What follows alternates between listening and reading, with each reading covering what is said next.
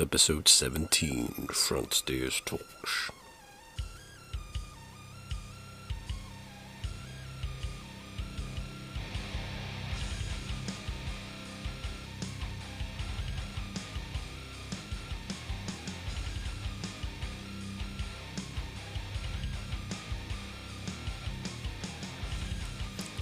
What is up, everybody? Welcome to episode 17. Holy shnikes!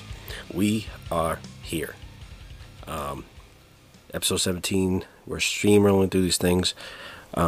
Who's coming up next is my business partner, Tim Santos from Diesel Entertainment. We basically talked to you about how he started Diesel and how we merged together, and basically the difference between booking a local act to a national act, and the ins and outs that people don't really talk about in booking, and things that we had to learn over the years, because it's just one of those industries that you have to learn. You learn by failing, you learn by losing money, you learn by etc. We basically give you some cheat codes on how to do it. And we kind of have some general conversation about what we want to do in the future. So sit back, relax, and enjoy. Here he is, Big Sexy himself. My brother from another mother, Tim Santos. We are here, episode 17. Holy crap, we are really flying through these things, and it is take thing. And as we talk about in every episode has a sports reference. So what do we do for this Boston sports reference? Is number 17 Milan Lucic. So Lucic is kind of a pretty guy, really. Well, back in the day, he used to be like this tough guy, take care of anything, no bullshit personality. He got a little bit soft over the years. So this person represents this over all because the guy became a dad. These kids make us fucking soft. So, without further ado, my business partner, Tim Santos from Diesel Entertainment. Tim, say hi to the people. Hey, what's going on, everybody? How you doing? How you doing, beautiful? Yeah, buddy. Let's do this. Good times. So right off the bat, give some people the info how you started Diesel. So Diesel Entertainment was actually started by a gentleman by the name of Cameron McKenzie, who was the lead singer of a band back in the day called Plank 63, who went on to become Plank. They were good friends of mine. I started going to their shows, and then they were looking for some help running the business side of the industry for the band. And I kind of was like, let me see if I can learn it. If I can learn it, I'll help you guys out. So I started helping, like, just booking shows, traveling with them. We were together every week, Thursday, Friday, Saturday night. We were playing shows. The next thing you know, I was at practice Monday, Tuesday, Monday and Wednesday nights at the practice space. And then I was online. When I was home, I was searching venues, reaching out to venues. Next thing you know, I was their booking agent. Then I was the manager. Then we had some success, and with that success came other bands asking me to help them out. And I started reaching out. Next thing you know, I'm working with 3 bands. Then I was working with 4 bands. Then I was overwhelmed, and I wasn't helping any bands because I was too stretched out, and I couldn't give every band the attention that was needed to do what I needed to do the right way. So I kind of scaled it back, and Diesel Entertainment was actually a name that Cameron used to use to book Plank. And when I was looking for a name, and I'm like, hey, listen, I'm just going to become a booking agent, and I'm going to start doing my own shows, and I'm going to find venues, and I'm going to book venues and throw shows, and I'll put you guys on my shows and all this other stuff. And I couldn't figure out a name. And Cameron was like, well, I'm not using this. And I was like, well, do you want to sell it to me? And he's like, what? And I'm like, sell me. I love the name. I love the logo he made. And I'm like, why don't you sell me that and let me have it? And he was like, I won't sell it to you. You can just take it. So that's how I ended up with Diesel Entertainment, and that's how Diesel Entertainment was born. And then I started booking shows. I was booking venues. I was Worcester, Massachusetts, Boston, and then the South Shore. And then after a couple of decent shows, I hooked up with a gentleman in Quincy who was telling me about a new venue opening, South Shore Music Hall. And I went to high school in Quincy, grew up in Quincy. For something like that to happen in my home city, I was like, damn, I got to get involved. I got to be involved with this, And I went and met with the owner. He was like, oh, I heard you had a security background. I don't really need any promotion help. I already got a guy for that.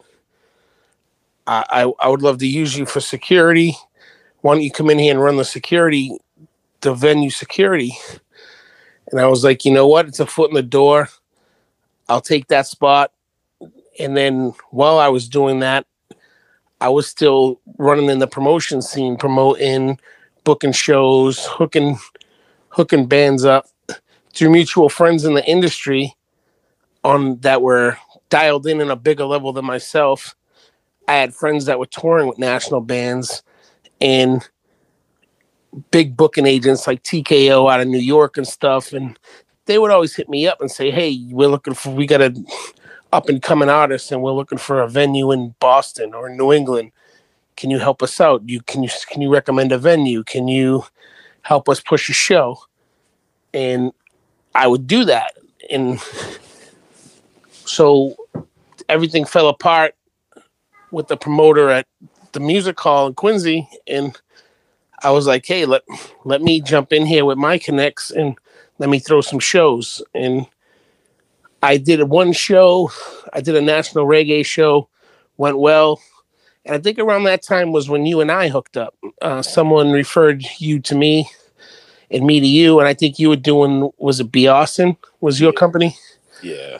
And I think that's about the time that we met. You and I hooked up and branded together and started making magic in Quincy for a year and a half and started throwing our shows and really set the ball rolling for ourselves until the venue fell apart, Yeah. Yeah, so tour buses up front, that was the number one thing. Yeah, that was the number one thing. My goal was always, everyone was like, oh, nothing good ever happens in Quincy. Quincy, you can't do it. You won't do it. It won't happen. And I said, I guarantee you within 5 months, I'll have tour buses outside of this club. And even the owner was like, dude, you're out of your mind. I think you're thinking way bigger scale than I ever think I could do, or I would ever think would happen here. And I said, give me 5 months. And I think it was like 3 months later, we had our first tour bus outside.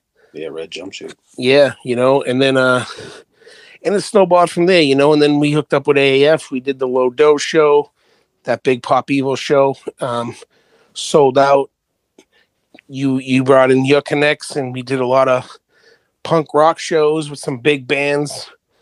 I don't know, I'm not too dialed in with the punk rock scene, so I wasn't familiar with the bands, but I knew you did, and you had a handle on it, and you brought in some great crowds and some great bands, and the place really became a special place for a short time, Yeah, I missed that place to death, and just you and I talking, we just had this mutual thing that that just works. Like, you're a little bit different than I am. We're kind of at the same goal, but we do things a little bit differently. But the overall goal is, if you guys are listening to this and you want to be a part of anything, you have to start from the ground down there and then work up. And you just got to hustle and hustle and hustle, and that's the biggest part of the whole situation. And the big thing about when you get to a certain level of the music scene, as Tim and I can tell you, is that people can smell the bullshit from a mile away. 100%. So 100%. you gotta be 100% genuine. You gotta look for you. And we do have failures. Like, we all did the Walk of Shame. I did the Walk of Shame for my Smile Empty Soul show. It's all part of the game. Part of the game. Even the giant guys lose often. You know what I'm saying? Yeah. Every show's not a win. Every situation's not a win. But for you to show the big dogs, the people that you're trying to roll with and you're trying to be like, for you to show them you're serious and for them to take you serious, you need to take those risks. You know what I mean? Yeah. You know, you can't sit there and say, it's like an MMA fighter saying, "Yeah, I'm a fighter," but all he does is train, never has any fights. Exactly. Bro, if you want these fighters to take you serious, you got to have fights, and you can't be the 200-pound guy fighting on the 150-pound guy. It's like you got to fight a guy that's 220. You got to fight a guy that's 210. You got to get your ass whipped a couple times. You know, you got to take that chance because that's how you're showing these people that you're serious and you're coming to play. You're bringing it. You know, you want to be a player. You're gonna try and be a player. You're gonna do what you got to do. So if that means you got to put up a couple grand, even if you know you're gonna lose it, shit. If you put up $2,000 and you get 1,500 back and you take a $500 hit, yeah, $500 is a lot of money, but that ain't bad. It's, you know what I'm saying? Yeah, yeah. And when you do that, that rolls you into another opportunity to take a chance later on, and you don't know that $500 hit, and then you get another opportunity. You go in on another show, it's $3,000. You might make $4,000. You might make $1,000. You know, you get your three back, and you make $1,000. It's all part of the gig, but no one's going to give you those opportunities if you don't take risks to show them that you're serious about getting where you're trying to go. Truth. You know, but also like we could talk about is the how you mentioned after a while or after a few shows and these booking agents start getting happy and getting good rapport about you, they do call you and they're like, hey, or they text you and like, hey, I got a buddy that needs to be in New England, this area.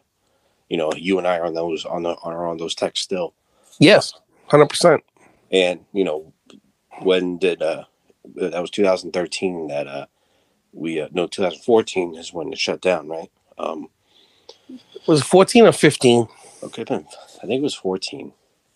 I think it was 14. Yep, it was 14. So yes, so 2014 shut down. So we're still getting texts from like big name people, just saying, hey, like I'm looking for a band in New England, upcoming band, or I'm looking for a band to like a venue to thing, and we kind of mix people together. We do it a lot for a lot of guys that are trying to do smaller venues that are bigger guys.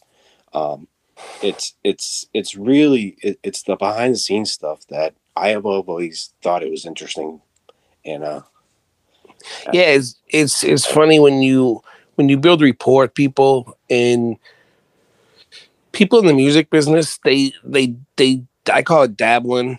They're not just in one spot. Like they're dealing with thousands of people, it's a network, you know what I mean? Kind of like a Facebook for music type deal. And when you make these connections and these people know who you are and they trust you or they trust your word, if they're coming in your area or they need to know something or they need something, you're going to be the first call, you know, because they know you're going to shoot them straight.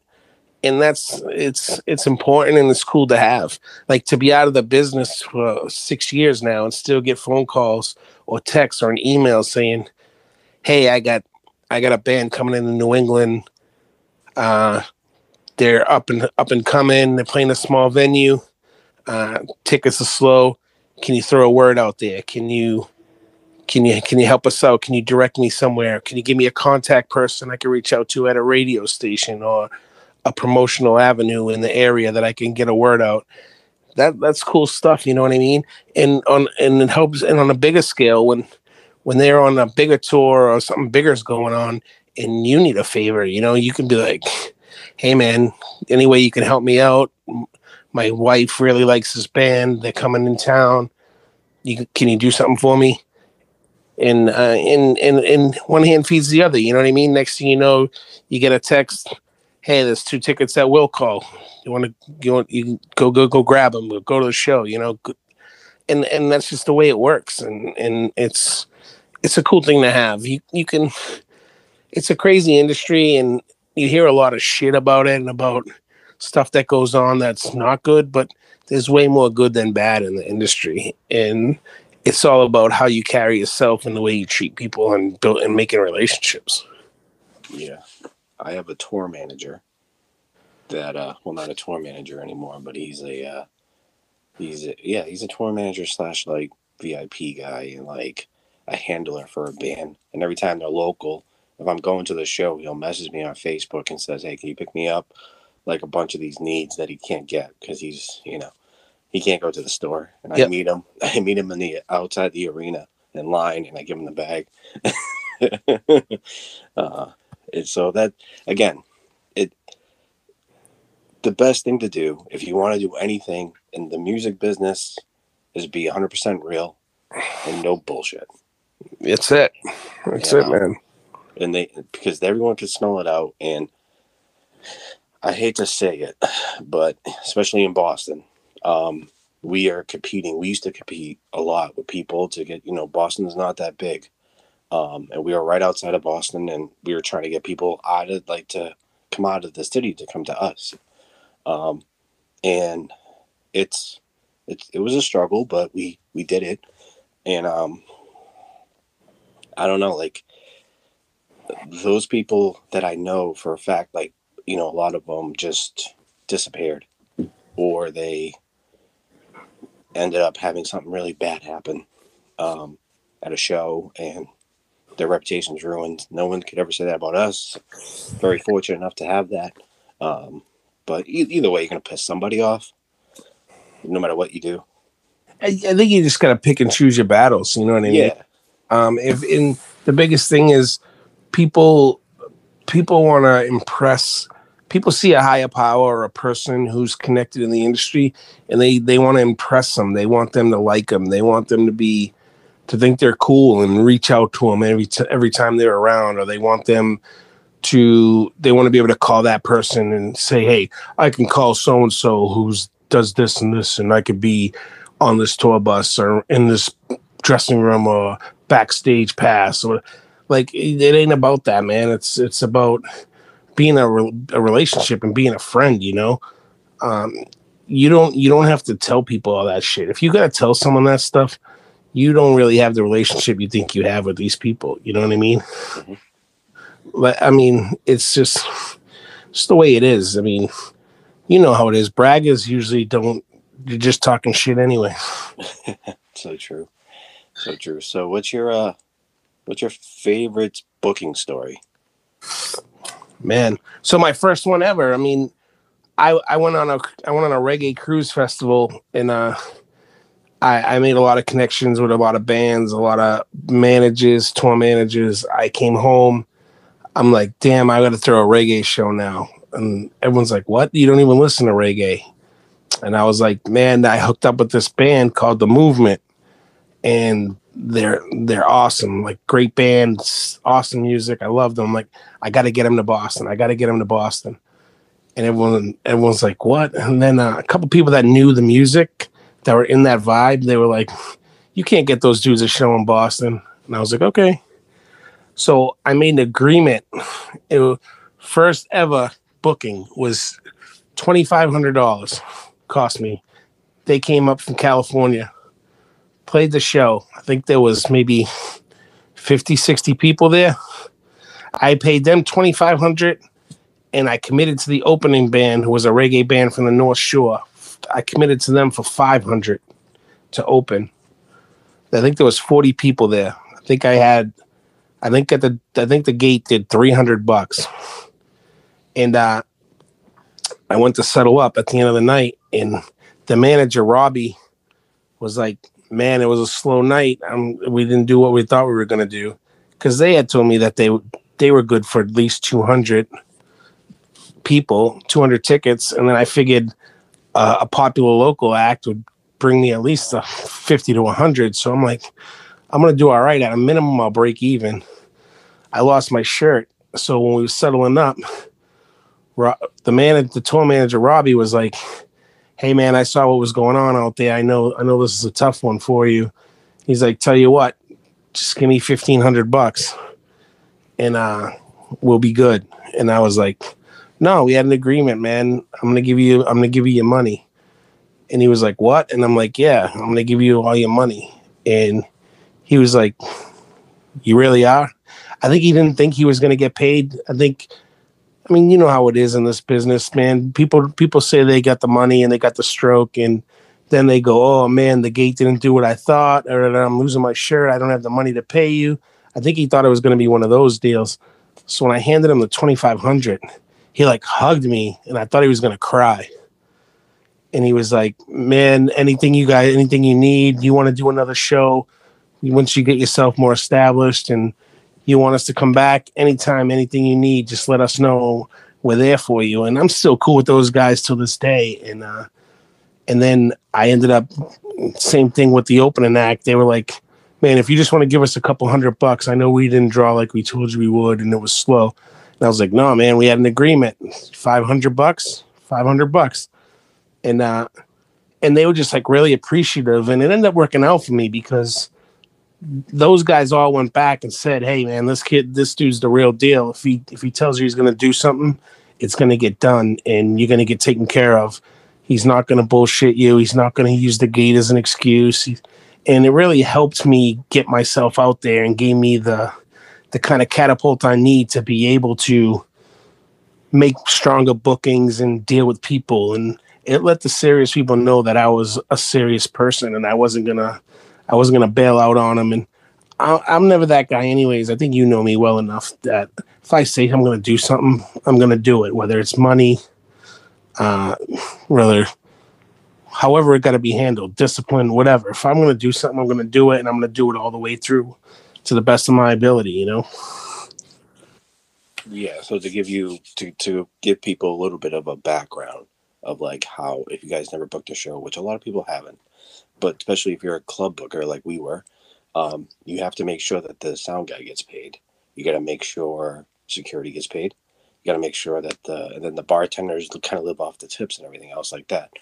So when you're booking a show, you're paying for the entertainment and everything in between. Yeah, I mean, you're basically renting the venue. You're leasing the venue for a night, and you're responsible for everything that goes on in that venue and getting everybody paid who's working. Any person who's there for a job, they got to get paid, and it's your responsibility to make sure the money's there to get all these people paid. So it's nothing to jump onto and just do. Like you need to, put all your P's and Q's together when you start doing it. Yeah, you definitely, you definitely got to have some type of knowledge. I mean, that was my first time ever doing my first like big booking, and yeah, I took a hit. I think I lost $3,200 at the end of the night. I think I was out like 3,200, but I knew right then and there, like, dude, I got to sharpen my pencil and get my shit together before, if I'm going to keep doing this, like, I got some things to figure out. I got, it was a big lesson for me. And I learned a lot from it, and it allowed me to grow and get better at what I was doing. And then when you and I hooked up, I mean, we both put our brains together, and we kind of got it down pat. You know what I mean?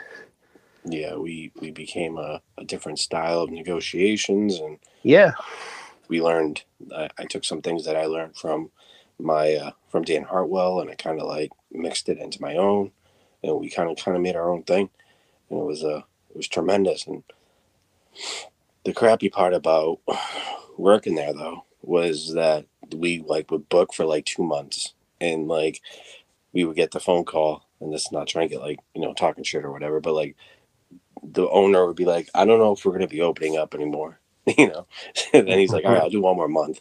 And so we're scrambling to like bring these nationals in to try to get people calm, and like it was constant. Yeah. And then we started doing the Acoustic Thursday thing, which that became pretty cool. So Social Music Hall was in a basement, and it was a 525 capacity, of a huge stage, VIP section. It wasn't the cleanest place. We tried our best, but it wasn't the best, but it was definitely had this character. And when it was full, it felt like the TD Garden, right? Absolutely. I mean, it was a great venue. the setup was nice, but you know how it is, man. Monkeys can't sell bananas. If you own a bar and you have a drinking problem, it's just it's not a good recipe for success, you know. And it was easy for us to book the shows and put everything together, but at the end of the day, there was someone who had power over us, and that person just didn't have their shit together. Well, so what are you up to now? What's in the future?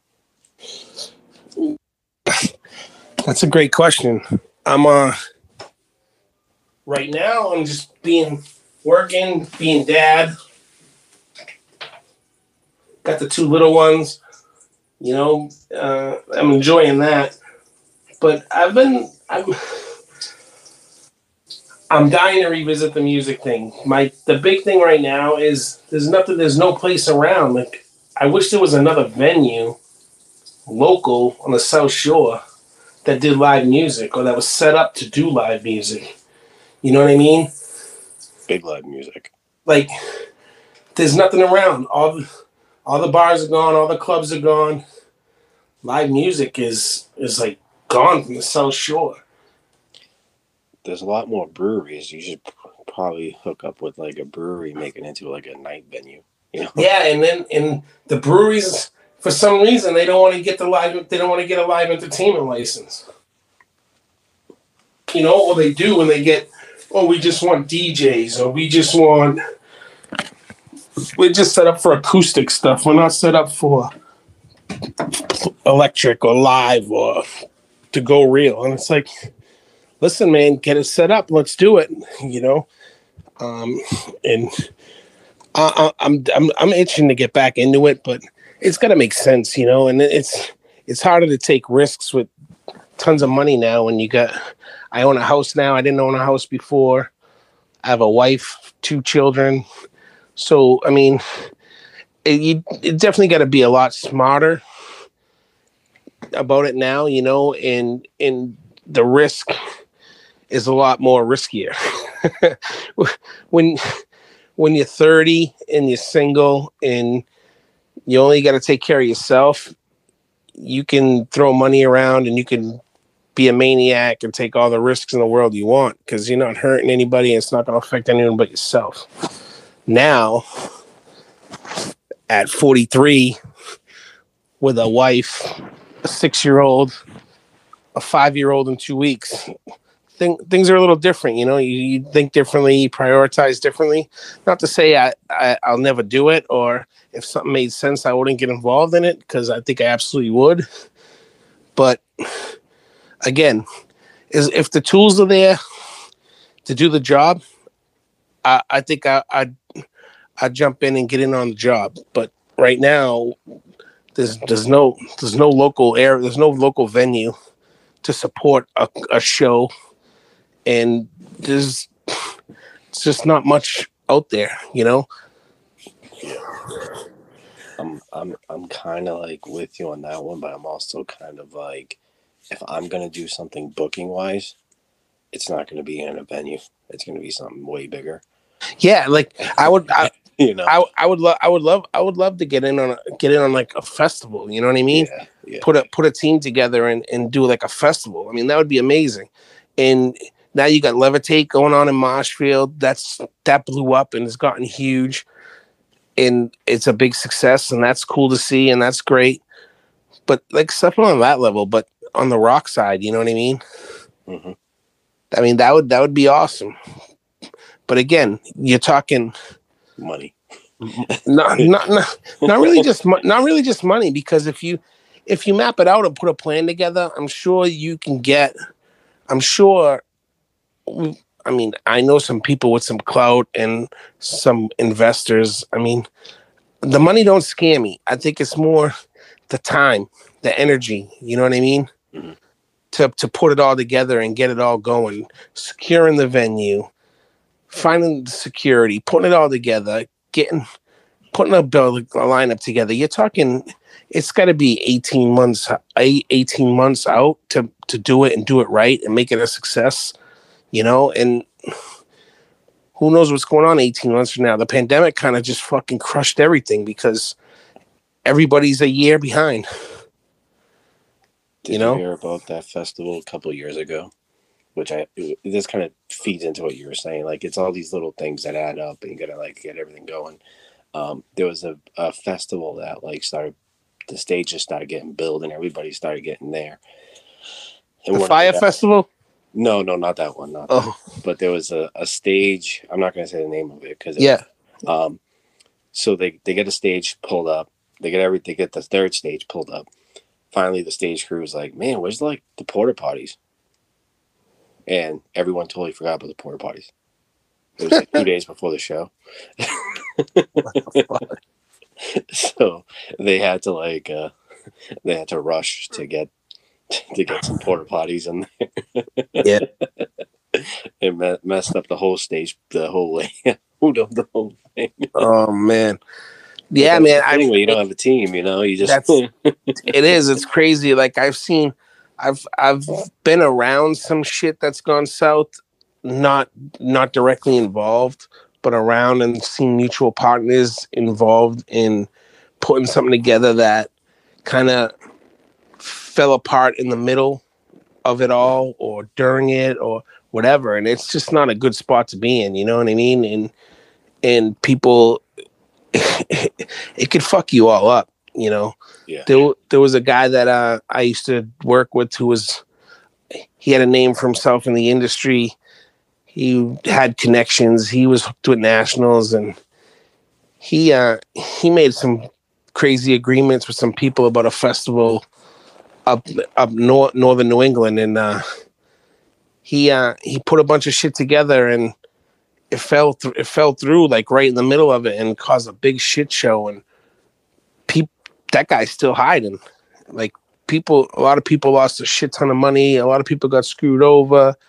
Like it was a mess, and I'm like, fuck that, man. If I'm gonna put my name on something or get involved in something, it's got to be solid, and it's gotta be concrete. You know what I mean?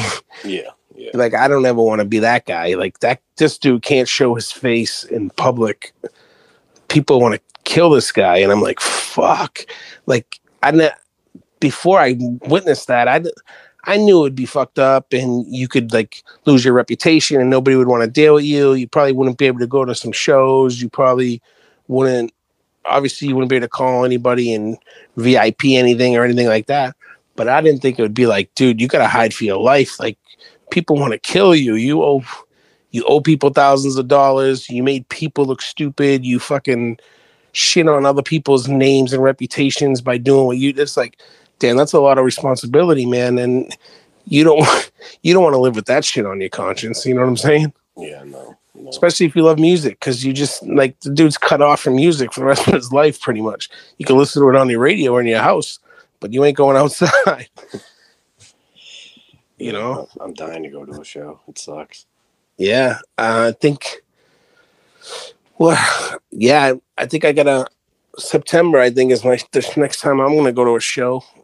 September 25th up in Boston at what the fuck is it called now? Leadership Pavilion or whatever. The name changes every year. Bank America Pavilion. Yeah, no, it's not even that anymore. Now it's like Leadership, Leader One Pavilion. It used to be Harbor. I call it Harbor Lights. That's what it was when I was a kid growing up. That's just my name for it. They will always be Harbor Lights. Kind of like Tweeter Center will always be Great Woods, no matter what. Yeah. Well, for me, it'll be the Tweeter Center. So. Yeah. Yeah. So it's just like, but it's wild, man. And I love shows. I love the music. I don't think I'll ever get away from shows. My kids love live music. My kids go to shows. I took my son Wednesday night to Plymouth Harbor because they were doing live band, and we watched the band, and he was loving it. He's 5 years old. It's like, dude, live music is everything to me. It's what keeps me alive, So I'll always be involved in music. My kids just started music lessons. My daughter's learning guitar. My son's learning drums.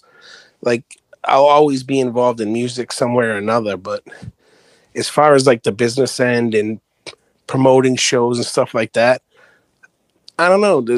If a cool place popped up locally, I may dabble in it and see what's up. But I like the idea of the festival thing. I mean, if you could get a good committee together and do it the right way, I'd totally be down to get involved in something like that. Well, you'll get half because that's hard. You know, of course, you know. Yeah. But yeah, no. But yeah, that we haven't talked about it because we haven't talked for a while. But yeah, I've been dabbling. I haven't put anything like put fillers out there per se, but I have ideas. Like as you know, Yep. how I do things. So I like 4 years ago, I put together a plan because I wanted to do a festival at Veterans Stadium in Quincy. Yes, I had it. I was there with you. You were there, so you knew about that. Mm-hmm. Like I still have all that paperwork in my basement. I have everything. Like I had it all laid out, and I mean, we were doing some stuff for a very very powerful lead singer of a very big band. correct. Yes. You know, and I mean, I would love to pull that out and revisit it and see what's up, especially now that the Cannons left the ditched out on Quincy and got bought out and moved to Gillette Stadium. So the stadium's vacant again, other than high school sports. Like, dude, you could put that thing to good use and throw a sick festival in there. That would be absolutely insane. And it'd bring thousands of people to Quincy. It'd be a good revenue stream for the city, you know, and it would just be such a cool thing. And I mean, I would love to revisit that. But again, it's not something I could do myself. Yeah. I think you and I could get it done but we would need a good supporting cast to help us out. You know what I'm saying? Very true. Yeah, but we showed people across the South Shore in Boston. Don't doubt us. Yeah, I think if people saw that something was coming together and they saw our names on it, they would be like, shit, that's going to be sick. Or you know, shit, that's going to happen. And that's going to be something to keep an eye on, you know? And that's the cool thing about all this is being away from it for years and still having that rapport with everybody that in the industry or in the business locally that knows us and knows what we do and how we operate. Like if we were like, hey, we're back into it, we got this, we're going to be running shit out of this venue right here. And this is going to be the new venue to go to be at for shows. Piss me off. Then I think people would flock, you know? Yeah, man. And I appreciate you coming on. I really do. And I think this will kind of give people a bigger understanding about the booking. And basically, because a lot of people don't talk about this part of it, you know. Yeah, well, I mean, it's the ugly part, you know? It's the part no one sees. No one... You hear about all the successes. You hear about the sold out shows. You hear about the bullshit that goes on at the shows, but you never hear about the guys that throw up the money to make the show happen, or the guys that put up the dough to get the bands there that didn't draw and lost all the money, you know. Or had to drive to 7 different stores because a rider said that they needed glass bottles of Coke. Glass bottles of Coke, fucking purple M&Ms and nonsense. You know what I'm saying? Like, fuck. Yeah. But it was certain shit on a pizza. Like, hey, bro, we want this type of pizza. Well, nobody around here, nobody in Boston makes that type of pizza. Well, that's what type of pizza we want. Well, guess what, man? If you got to pay extra, you got to pay extra. You got to get someone to make that type of pizza, or you're going to piss these dudes off and you're never going to see them again. And it's just stupid little shit like that no matter how good things go, if you don't take care of these people and get them what they want, you didn't come through for them. So you're not their guy. They're going to go with another promoter the next time they want to come to the market, you know? And always in the hotel room, too. That's important. Oh, the hotel room. Yeah. you, you need to make sure you have the hotel rooms all taken Yes. care of too. Yes. Yeah, it's definitely when you go from booking locals to regionals to nationals. Nationals is a totally different beast. And well, you become almost like you're not just a booking agent for music. You're like a fucking travel agent. You're booking the band, hotel rooms for the bands, like parking for the trailer, parking for the tour bus, uh, hotel room. Get us from the hotel room to the venue. We don't want to take the bus. The bus is gonna stay at. It's like shit. Now I went from booking a band to play music to I'm fucking booking hotel rooms. I'm getting taxis. I'm shuttling these dudes around. I'm buying them dinner. It's like you become more than it's more than just a booking agent. You know, it gets wild. You know, and people don't realize that. Like you said that word, the rider. That rider adds up, man. If you get a band for $3,000 and you don't know what their rider is, and then they hit you with the rider could be another $2,000. So now a show you thought you were into for $3,000, you're into for $5,000. You know, mm-hmm. it can get crazy if you don't know what you're doing, and you can be taken for a ride if you don't know the ins and outs and what to expect. And my favorite thing though that I've noticed booking national acts is the bigger name guys are the most understanding and the most easiest riders. I think the biggest ones that we did had like Gatorade and some vodka, some wine, no pizza, but you had to pay like $20 each for them to go get something to eat at a restaurant. Right. But then you got like these other guys that we had that were kind of like one-hit wonders that basically wanted freaking everything. Everything.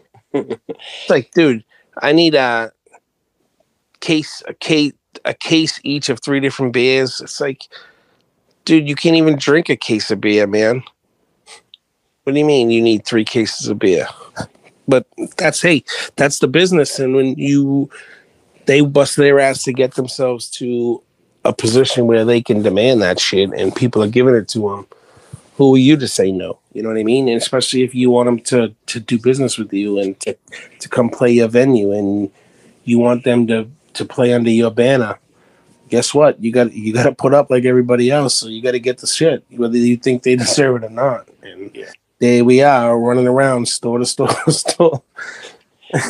And to touch and to give you a little bit more insight about this business and like how you talked about like TKO and a couple of, so there's like 5 or 6 major booking agencies for all the big national acts. And what they do is they give you their, I won't say the lessest quality up front. Like, so say if you go in, you say, we'll say Taproot, right? So we put in a bid to bring in Taproot to Quincy, Mass. And the guy goes, you know what, Taproot, no, we can't do it for that, but we'll give you Smile Empty Soul for this. And now that's like Smile Empty Soul is a little bit a lesser grade, meaning like money wise for them. So they give you those guys first, and that's how they bridge the gap to see like how you do with them. And that's how that connection starts. If you treat those guys that way, that's when your name gets into a good part. Right. And they do a lot of other shit. Like another one that I dealt with was, hey, I want to bring XYZ to South Shore Music Hall, say, and what are we looking at for dough? And they would do something like, they would send me a thing saying, hey, we'll give you these guys for $3,000, but you got to take this artist at this date for this much money. So like, yeah, I got an artist up and coming, touring through the area on a Wednesday night. I need to get her a gig. Let her play your venue. We'll give you for $800. I think you'll at least make your money back. And it's like, if you're like, no, dude, I'm all set with that. Okay, then we just won't deal with you. You won't get the booking on either show. You take it and you take that little risk. You're kind of building a rapport with them, and they're building a rapport with you. And you do that shit, and next thing you know, they're calling you going, hey, that went well. I got XYZ. We're looking this. This is what's coming up in a couple months. You interested in this? You interested in that? Next thing you know, you're getting all these emails and all these offers are out there, and you're rolling. You know what I mean? And you're picking and choosing, and you're yes and no, and hey, this package is coming together. Is this something you'd be interested in? What do you think you could throw at it? And that's just how the ball snowballs. But if you're not willing to deal and negotiate and take chances, these people aren't going to give you the time of day because it's just not worth it to them. So hopefully, if anyone's out there thinking about starting a real booking agency, you basically just got the how-tos in this episode.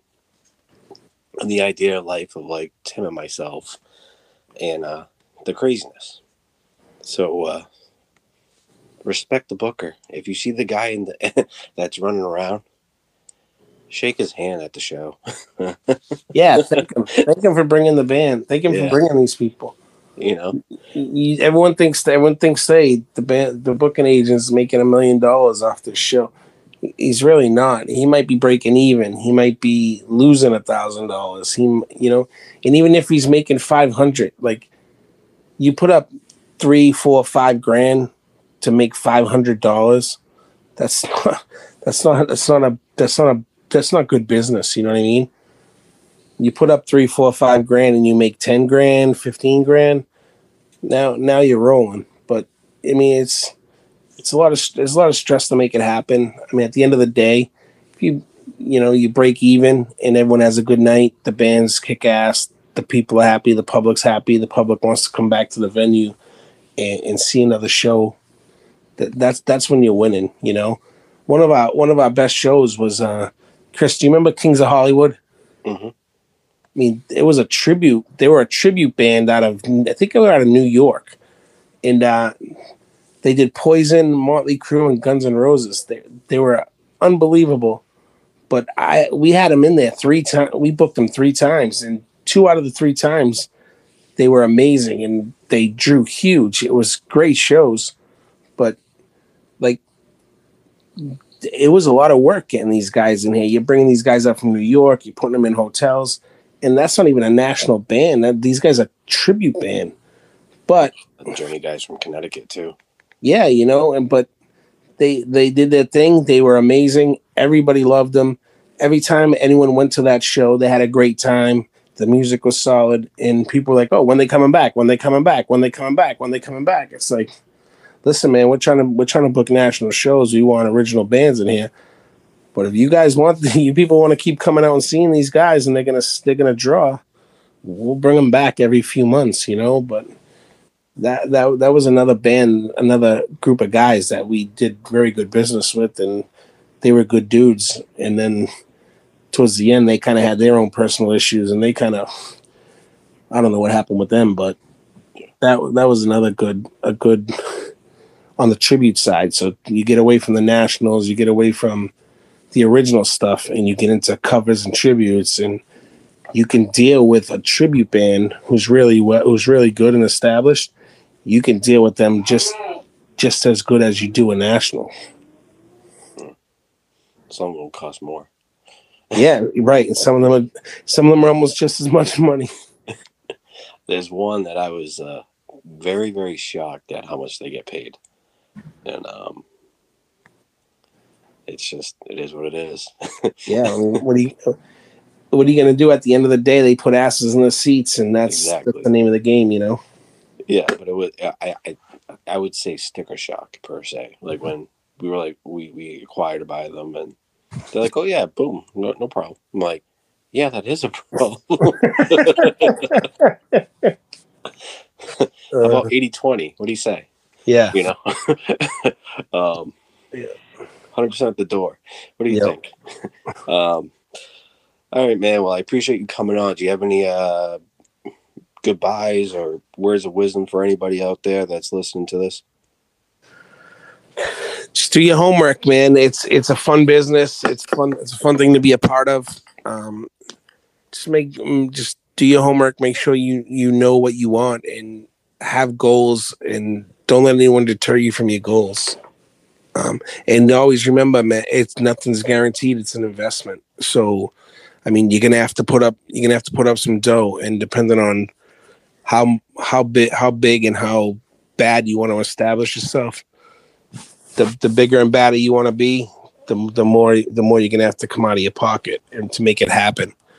And it's not a bad thing. I mean, if you're willing to do it, I would say just do it. Don't let anyone deter you from it, and just attack it head on. Hopefully soon. I'm hoping something soon breaks around here again, and we get another local venue, and we can do something.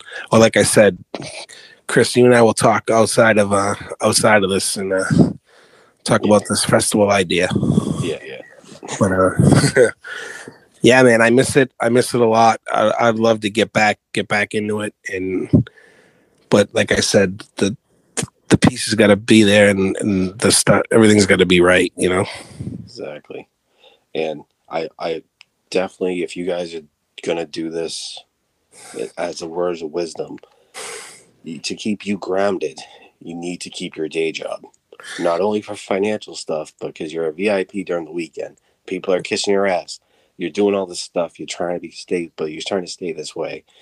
And then you go on Monday, like, you know, go to work on Monday, Thursday, and they slap you back into, yeah, you're a grunt. Yep. So you need that. You still need your day job. So don't. Yeah. Please don't quit your day job. You need that level playing field, because that's where it happens. A lot of people quit and they like, I started a business. No, don't do that. Yeah, don't do that, please. Or if you do, don't say we told you. Yeah. Stay humble. You have to stay humble. No way to stay humble is getting slapped in the face. That's it, man. That's it. Well, I appreciate you coming on, bro. And, anytime, bro. It was good to talk to you, and hopefully we'll get together soon. Definitely. All right, bro. Tim, for coming on. Thank you. Oh my God, that was a fun one. Hopefully you guys dig it and you guys learned something about booking. It's literally, for me, always been fascinating. So I'm going to try to get more production people in here. We're already in the works of that, to give you guys the true unsung heroes of the music scene and the music business that people don't really know. It's not just all rock stars and rainbows, you know what I'm saying? It's a lot of hard work, thankless work, but it's a lot of fun work. So thank you guys. Thank you, Tim, again. And as you can hear, we're always coming up with something. That's just how we are. So coming up next is my friend Dorchester's own Jackie Ward. She's a female entrepreneur. She does real estate. She does everything. She gives us a day life of her and what she does. So that episode's coming up next. Thank you guys so much for all your support. Please check out www.frontstairstalkspodcast.com and to stay up to date. Thanks, guys. Bye. Thank you guys for listening to Front Stairs Talks. If you'd like to come on the show or have a show idea, please email us at frontstairstalksinfo@gmail.com. Also, you can follow us on all of our socials, Facebook and Instagram under Front Stairs Talks Podcast. You can also listen to us on any smart speaker device by just saying, "Hey Alexa" or "Hey Google, play Front Stairs Talks Podcast."